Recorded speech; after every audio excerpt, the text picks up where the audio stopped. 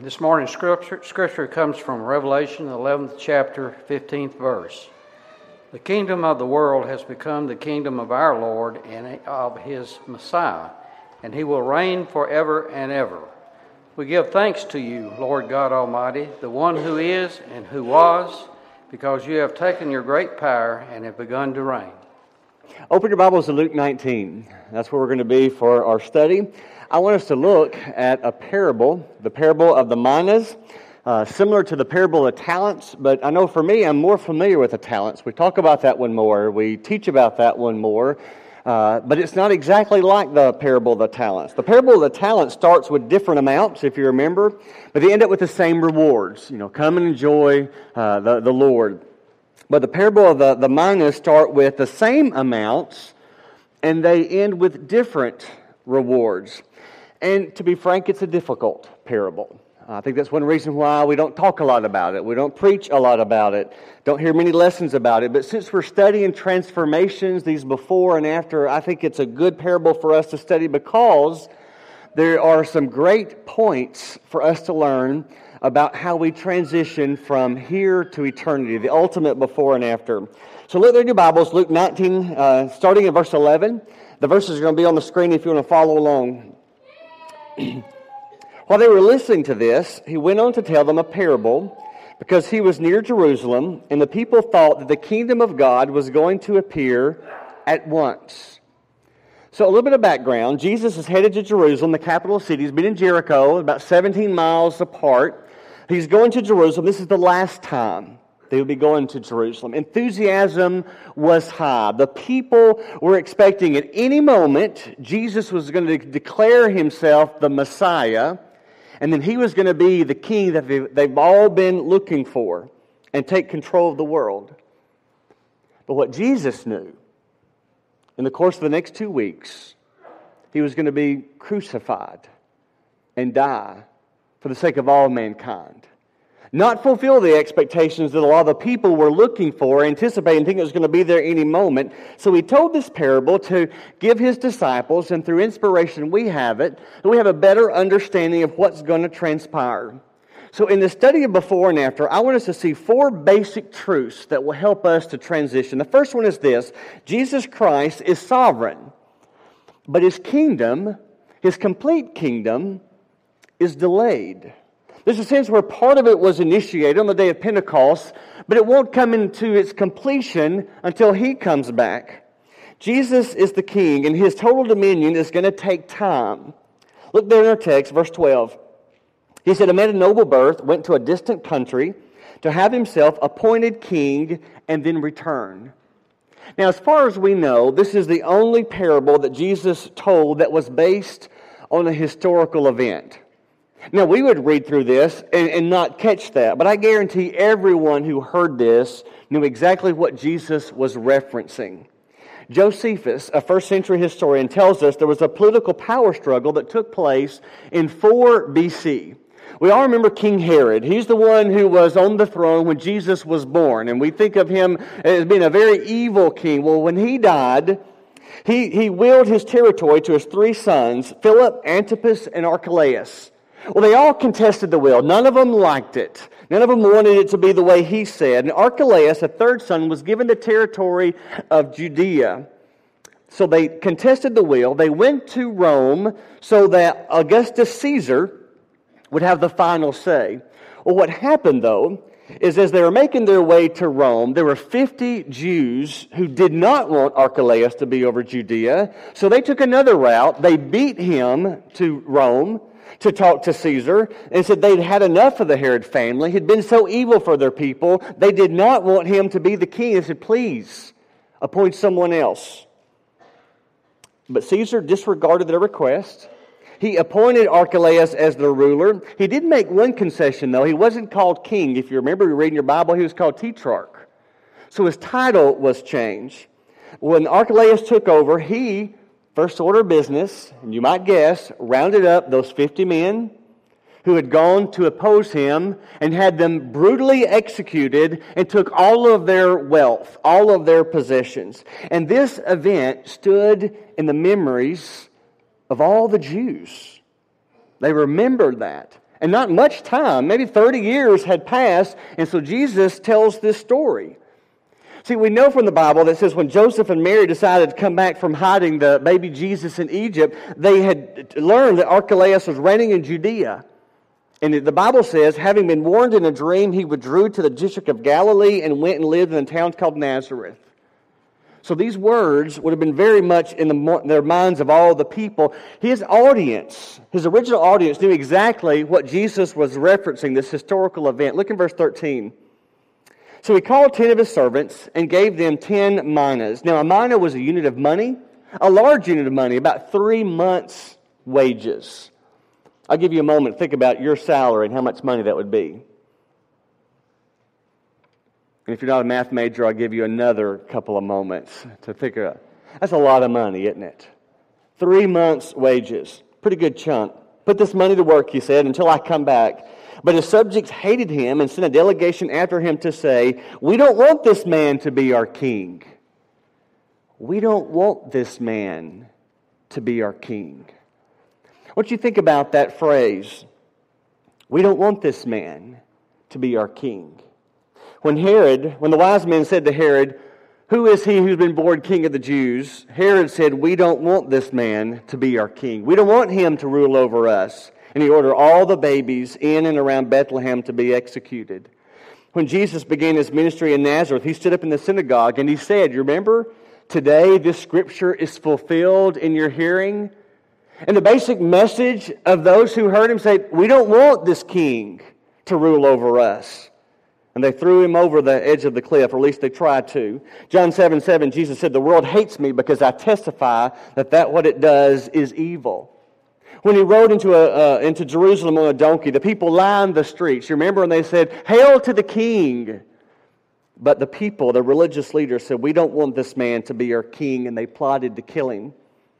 The night before they crucified him, Jesus said, they have seen the miracles, and yet they've hated both me and the Father for no reason. Later, when the disciples went out in the streets of Jerusalem, and they said, God has made this Jesus whom you crucified, both Lord and Christ. Their message, remember? We don't want him to be the king. We don't want him to have ruler over us. So they imprisoned the disciples. They stoned Stephen. They beheaded James. They did all kinds of ways to oppose the Apostle Paul. And Jesus predicted it all. Matthew 10:22, all men will hate you because of me, but he who stands firm to the end will be saved. So even today, when the church says Jesus is King of Kings, we shouldn't be surprised when the message we hear back from the world, we don't want this man to rule over us. So take his commandments off the courtroom walls. Take the prayer out of the sporting events. Take the Bible out of the public arena. You take church out of politics. And we'll see all of that happening. In Philippians 2, Paul writes that when Jesus ascends into heaven, God is going to crown him King of Kings. Look in verse 9 and 11. God exalted him to the highest place and gave him the name that is above every name, that at the name of Jesus every knee should bow, every tongue should confess that Jesus Christ is Lord. But notice his words here. Every knee should bow. Every knee should confess. Should. But they don't, do they? I mean, you look around and you feel like, am I the only one? Or am I just one of a few? See, Jesus Christ reigns now in the hearts of his followers, those who believe in him, but he's not Lord over all the hard hearts. He's not Lord over every raunchy entertainment. He's not Lord over every shady business activity. He's not Lord over every humanistic classroom teacher. He's not even Lord over every church's decision. The Bible says that temporarily, Satan is the prince of this world. Remember? The Bible says he's called in the Bible the God of this age, the prince of darkness. And Satan bragged to Jesus, remember when he was tempting him? Bow down and worship me, and I'll give you all these kingdoms. Don't deny that Satan has power, and Satan has dominion, and Satan has position right now. That's why Christians are foreigners, the Bible says, or strangers in the world. And there's much in our world that is temporarily under Satan's control, and that's a good thing for us to know. It's a good thing for us to acknowledge. It helps our theology to be accurate according to Scripture. See, in Revelation 19, it says that when Jesus Christ returns, one day He's going to judge and make war. And it's going to be an unpleasant time for some. Revelation 19, look at verse 15 and 16. Out of His mouth comes a sharp sword with which to strike down the nations. He will rule them with an iron scepter. On His robe and on His thigh He has the name written, King of Kings and Lord of Lords. King of Kings and Lord of Lords. But that's yet to be. That hasn't happened yet. He hasn't returned yet. Right now, we have to wait for His full administration to come. Yes, His kingdom was inaugurated on the day of Pentecost. It's sort of like we're saved at the moment that we give our life to Christ, but our salvation is not complete until we get to heaven. The same way with the kingdom. So we have to tolerate temporary victories by the adversary. We have to patiently love and try to teach those who hate Him and oppose Him. And if we understand that Jesus' reign is imminent, but it's delayed, it's not fully here, it can make a big difference in our attitude. And I want to make sure you get this. When we understand this, we quit blaming God for all the problems of this world. For example, I read about a woman who was just distraught. Her husband, for, in her mind, no apparent reason, just packed up and left. Left her, left the kids, left the city, just left. She was devastated. She couldn't understand it. Through her tears, she said this, and you can imagine, she said, it just makes me so angry at, and you know how she's going to answer. So angry at God for allowing this. But that's not what she said. Here's what she said. It just makes me so angry at Satan for tempting my husband, and so angry at Satan for trying to destroy our family and our witness. And I thought, that's true. That's the right perspective. That's the biblical perspective. So quit blaming God for the ugliness that Satan is causing. But sometimes well-meaning, Bible-believing people get this confused. I know there's a popular theological system that says God causes everything to happen. You ever heard that? Maybe you believe that God causes everything to happen. You might even call it extreme Calvinism, if you studied that line of thinking. Extreme Calvinism teaches that God predestines every move, everything we do, kind of like puppets. Even though we may not like it, He's causing everything. I don't believe that way. And if you do, you shouldn't be surprised at me saying this, because you believe God is telling me to say this, because that's what you believe, right? I mean, you have to think this through a little bit. One day, Jesus Christ is going to return as King. And on that day, everybody's going to know it. But until then, we have to be patient. Well, number 2, here's the second lesson. His servants will be held accountable when Jesus returns. His servants are going to be held accountable when Jesus returns. Look at verse 12 again. A man of noble birth, went to a distant country to have himself appointed king and then to return. So he called 10 of his servants and gave them 10 minas. Put this money to work, he said, until I come back. But his subjects hated him and sent a delegation after him to say, we don't want this man to be our king. He was made our king, however, and returned home. Then he sent for the servants to whom he had given the money in order to find out what they had gained with it. Now note here, the owner expected it to return a profit. And the Lord has given us a treasure. He's trusted us with this treasure. And we think of this in several ways, that it can represent our money, it can represent our talents, it can represent our children, it can represent the gospel. He's entrusted all kinds of valuable treasures to us. And individually, we are responsible for how we use those and to make an effort to increase that gift. If He's given you the gift of making money, then you make more money, not for yourself, not to hoard it, but as He says, to share it. If He's given you the gift to teach or to lead or to sing or to program computers to inspire children, you use that for the kingdom's sake.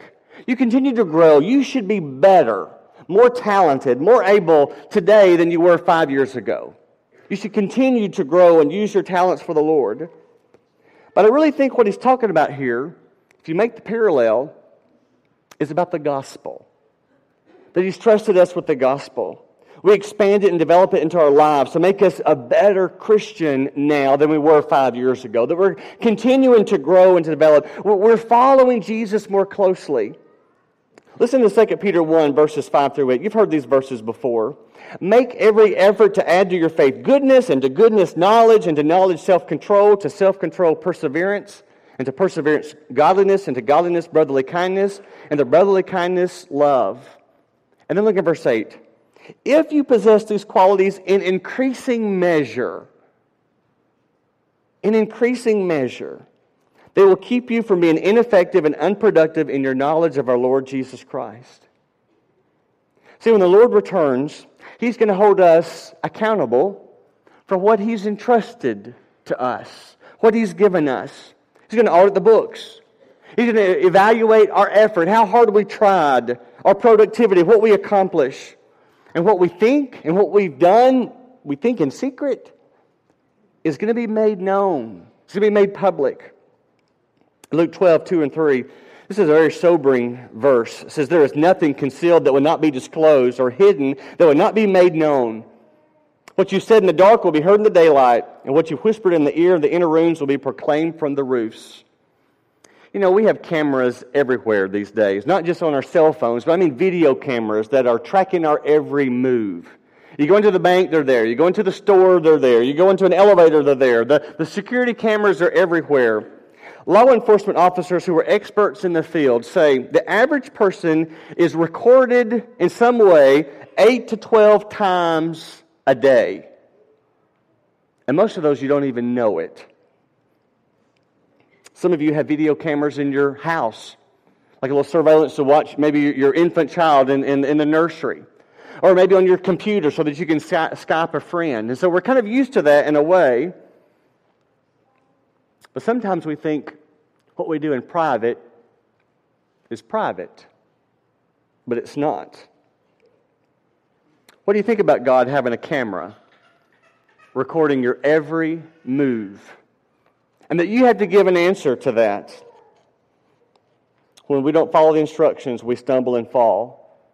When we turn our back, when we cut a corner, there is nothing concealed that will not be disclosed, or hidden that will not be made known. In Matthew's Gospel, chapter 12, verse 36, I tell you that men will have to give an account on the day of judgment for every careless word that they have spoken. John Stott wrote this, nothing will more quickly rid us of laziness and coldness, of hypocrisy, cowardice, and pride than the knowledge that God sees, hears, and takes into account. Here's the third lesson I want us to get. The saved will be rewarded in proportion to their faithfulness. The saved will be rewarded in proportion to their faithfulness. We don't talk about this much. But look at verse 16.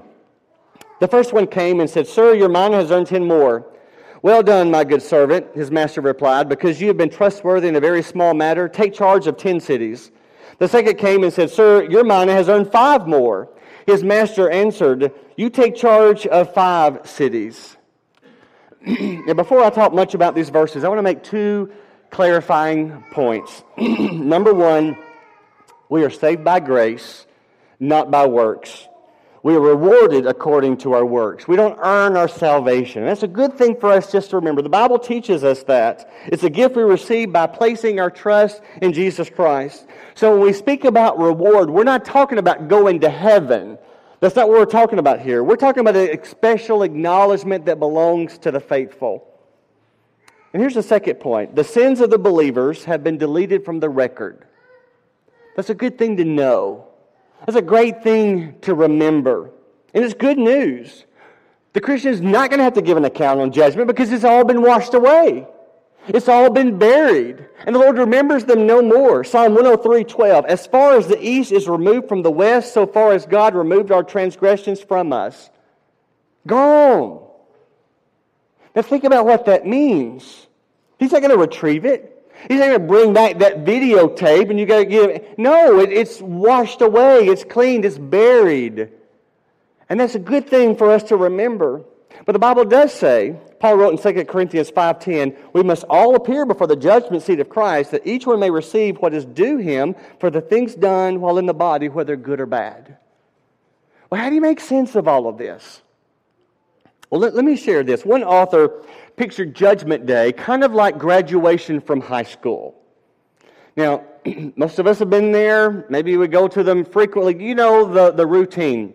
This is what the author says. The special students are honored while those who just barely made it are given diplomas. Isn't that true? The assistant principal reads, Joanne Johnson, member of the National Honor Society, salutatorian, perfect 4.0 average, all-state in soccer, president of the FCA, National Merit Scholar. And the family beams and everybody applauds enthusiastically. Then the assistant principal calls out the next name, Michael Jones. Michael receives his diploma, but there's no honors associated with his name. People applaud politely.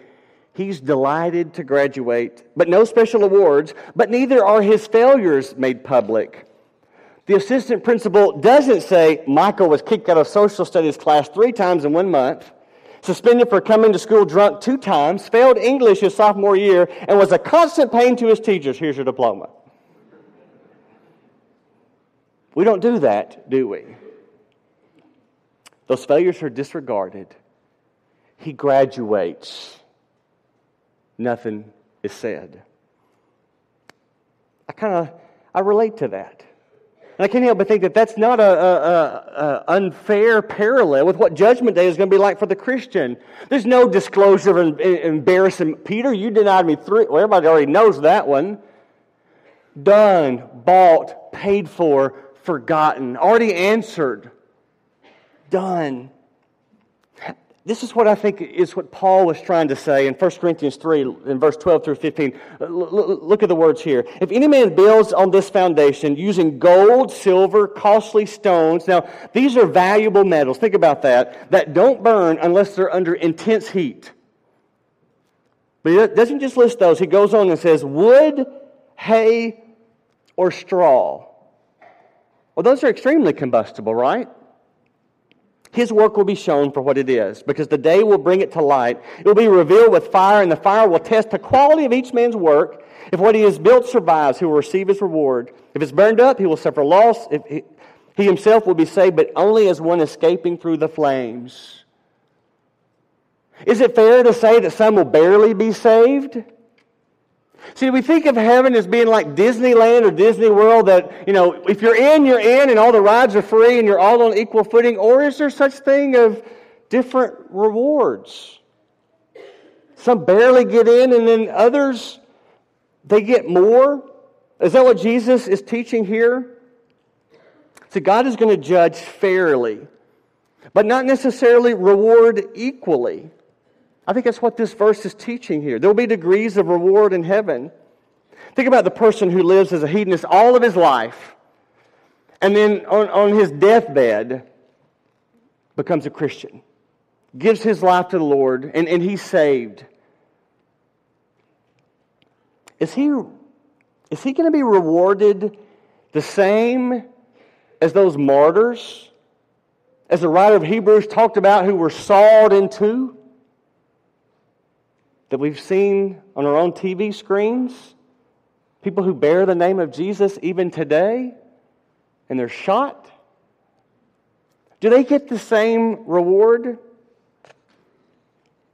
The Lord told those who are persecuted for righteousness' sake to rejoice and to be exceedingly glad, because great is your reward in heaven. Ephesians 6:8, Paul says, the Lord will reward everyone for whatever good he does, whether he is slave or free. And those rewards will go far beyond what we've earned. See, in this parable, you'd expect the king to say, well, you've earned 10 more minas. I'll give you 20% increase. Here's more money. Here's you a raise. But he doesn't do that. In fact, what does he give him? He gives him 10 cities. He gives him 10 cities. God's like this generous, wealthy father who loves to lavish gifts on his children. And he's promised to reward, we know this, even a cup of water offered in his name. The reward the Father in heaven has in store exceeds anything you've earned, anything you've deserved. But he takes note. He knows of your sacrifice. He knows of your effort. He knows how much you're trying. He knows. And we will spend eternity in all the generosity of God. One man told about, there's 3 friends that would meet for breakfast once a week. The standing breakfast. And two of his buddies were very diet conscious. And have you ever noticed that people who are very diet conscious are also like to talk about it? You too? You noticed that? Well, that's what happened here. He said they would eat the egg beater eggs and the skim milk and the oat bran muffins, but not him. He would eat whole milk and real eggs and biscuits and gravy and sometimes get two. You know, that's the way that he would enjoy his breakfast. And his friends would say, one of these days, you're going to regret the way you eat. You're going to die in your 60s, and we're going to live to be in our 80s or 90s. He just smiled, and this was his reply. Sure, I can see it now. The two of you are going to be in a nursing home, sitting in wheelchairs, senile, unable to do anything for yourselves, and one of you will say, just think, poor Richard is in heaven missing all of this.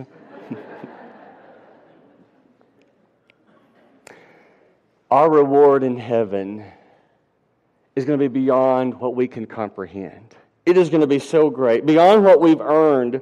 And I take it that the reward is going to involve some type of responsibility. Is that not what this parable is teaching?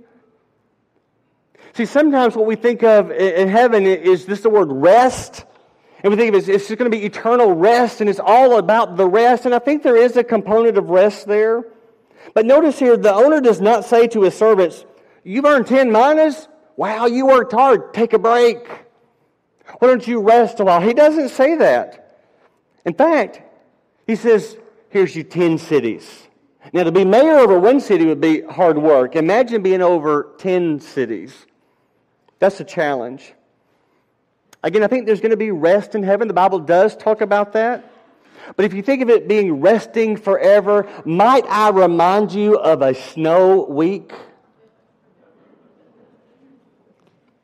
Do I need to elaborate on that? You know, the first day, snow day, home from work, home from school, everybody's happy, sleeping in, you know, just all that. The second day, third day, fourth day, we're looking for a reason to go somewhere. Isn't it true? Why? It's in our makeup. It's in our core. It's the way God created us. We love to relax, sure. But we're at our best when we're meaningfully engaged in something productive. That's who we are. That's how God made us, in His own image. The Bible says His servants are going to serve Him. We'll praise the Lord. But I think this week has helped me to see this message. But what a compliment. What a compliment for someone who's done a good job to be given more work. And that kind of happens in life too, doesn't it? You do a good job at work, and you get more work. You get more responsibility. It's just kind of part of it. How we serve the Lord today will determine our reward and our, whatever you want to call it, our ministry, our service in the life to come. And faithfulness now is preparation for blessed service then. Which brings me to the final point. The disobedient will be punished because of their wickedness. Verse 20. Then another servant came and said, Sir, here's your mina. I've kept it laid away in a piece of cloth. I was afraid of you because you're a hard man. You take out what you did not put in and reap what you did not sow. Now, this servant made a couple of flagrant mistakes just right out of the gate. I want to acknowledge these. First, he was disobedient to the king. The king said, put these minas to work. He didn't do that. In fact, he put them on the shelf. But secondly, he was fearful of the king. He had a wrong understanding of the king's character, of his demeanor, of who he was. He thought of him as harsh and demanding man, when if you look at the evidence of the story, he's not harsh. In fact, he's pretty loving and generous. He's a good man. But if you really did fear the king, wouldn't that motivate him to be obedient instead of just putting it on the shelf? That's what the text says here. Look at verse 22 and following. The master replied, I will judge you by your own words, you wicked servant. You knew, did you, that I'm a hard man, taking out what I did not put in and reaping what I did not sow? Why then didn't you put your money on deposit so that when I come back, I could have collected it with interest? Then he said to those standing by, take his mina away from him and give it to the one who has 10 minas. Sir, they said, he already has 10. He replied, I tell you that everyone who has, more will be given. But as for the one who has nothing, even what he has will be taken away. Was he afraid of the king? I don't think so. And the king calls him out on that. I think he was just all about himself. And I think we can relate to that. Think about a child who grows up in a Christian home, a Christian environment, good teaching, good home life, good church life. And then when they leave home, they put their whole spiritual life on a shelf. They're good, decent people, but they're not seeking to follow God. They're just kind of putting that on hold. Doesn't use his keen mind to do good, to grow spiritually, to lead others to Christ. When he stands before God, he's going to be held accountable for the sins of omission, what he didn't do. In Matthew's gospel, it talks about being cast out into outer darkness where there'll be weeping and gnashing of teeth. But the king here called a more severe punishment on the rebellious. Not so much the lazy, but the rebellious. Verse 27, but those enemies of mine who did not want me to be king over them, bring them here and kill them in front of me. See, this same king is generous and compassionate, but he's also a strong ruler. He's not a pushover. He's no doormat here. And the Bible teaches us that God is going to judge the rebellious. He gives opportunity after opportunity to hear the words, to come to faith. But if your message to God is, I don't want this king to rule over me, he'll let that be your choice. But eventually he'll judge. Revelation 20:15, if anyone's name is not found written in the book of life, he is thrown to the lake of fire. Now, I know in most churches today, or I say most, in some, maybe it's most, the doctrine of hell is not talked about much. And if it is, it's air-conditioned. We kind of soft-shoe it. We don't talk a lot about it. And I do think there will be degrees of punishment in hell as well. And if you read through and do a study of that, the Bible says God judges justly. He judges the dead according to what is done, recorded in the books. And Jesus warned people about those who refuse to hear the good news. Matthew 10:15, I tell you the truth, it'll be more bearable for Sodom and Gomorrah on the day of judgment than for that town. More bearable. More, less. I sense some degrees here. See, at the very best, hell is described as a place of fire and darkness and suffering and weeping. But the very worst, hell is eternal separation from all that is good in God. The Lord is loving. The Lord is patient. The Lord is good. He is full of grace, but He is not a wimp. He is not a pushover. He is not a doormat. In Hebrews chapter 10 talks about those who turn their nose up at God. So it's a dreadful thing to fall into the hands of a living God. But the great news, and you know this already, but the great news is that Jesus came in the flesh. That's where we are in the story. He came in the flesh to give His life, to cleanse us from our sins, so that we could go to heaven with Him forever to save us from hell. Mark 16:16, whoever believes and is baptized will be saved. Whoever does not believe will be condemned. I like the way Paul wrote 1 Corinthians 15. Look in verse 51 and 52. Note what he says. Listen, I tell you a mystery. We will not all sleep, but we will all be changed in a flash, in the twinkling of an eye, at the last trumpet. For the trumpet will sound, the dead will be raised imperishable, and we will all be changed. See, this whole series is about before and after, the transformation that Jesus can make in your life. And we talked about how He changed Zacchaeus from being selfish to being generous. How He changed Bartimaeus from darkness to light. But the greatest change of all is going to happen when He comes back to claim His own. We shall be changed. We don't know a lot about that. We know we'll get new bodies. Paul wrote that the body that is sown is perishable, but it's raised imperishable. It's sown in dishonor, raised in glory. Sown in weakness, raised in power. It leaves us with more questions than answers. But look at Revelation 21, verse 4 and 5. These words just give us hope. He will wipe every tear from their eyes. There will be no more death, nor mourning, or crying, or pain. For the old order of things has passed away. He who was seated on the throne and said, I am making everything new. Then he said, write these down, for these words are trustworthy and true. I mentioned a moment ago Philippians 2, where it said every knee should bow, every tongue should confess. Paul wrote that. But Paul also wrote in Romans 14 that every knee will bow. Every knee will, every tongue will confess. If you've never confessed Jesus, that you believe He's the Son of God, today's the day. Don't put it off anymore. We always have water ready because when you commit your life to Jesus, you have your sins washed away in baptism. It's like a burial. In a way, you emulate what He did for you on the cross. He died. His body was put in the tomb, and He comes back to life. You come back to life. He calls it a new creation. You get His Holy Spirit living in you. Our invitation song is Thank You, Lord. And there's a part of that, there's a line in there that talks about thank you for what you've done, but there's also a line about what He's going to do. His kingdom has come, yes, but not fully. I pray it will come soon. And if you can't pray it will come soon, let us help you. Won't you come as we stand and sing to encourage?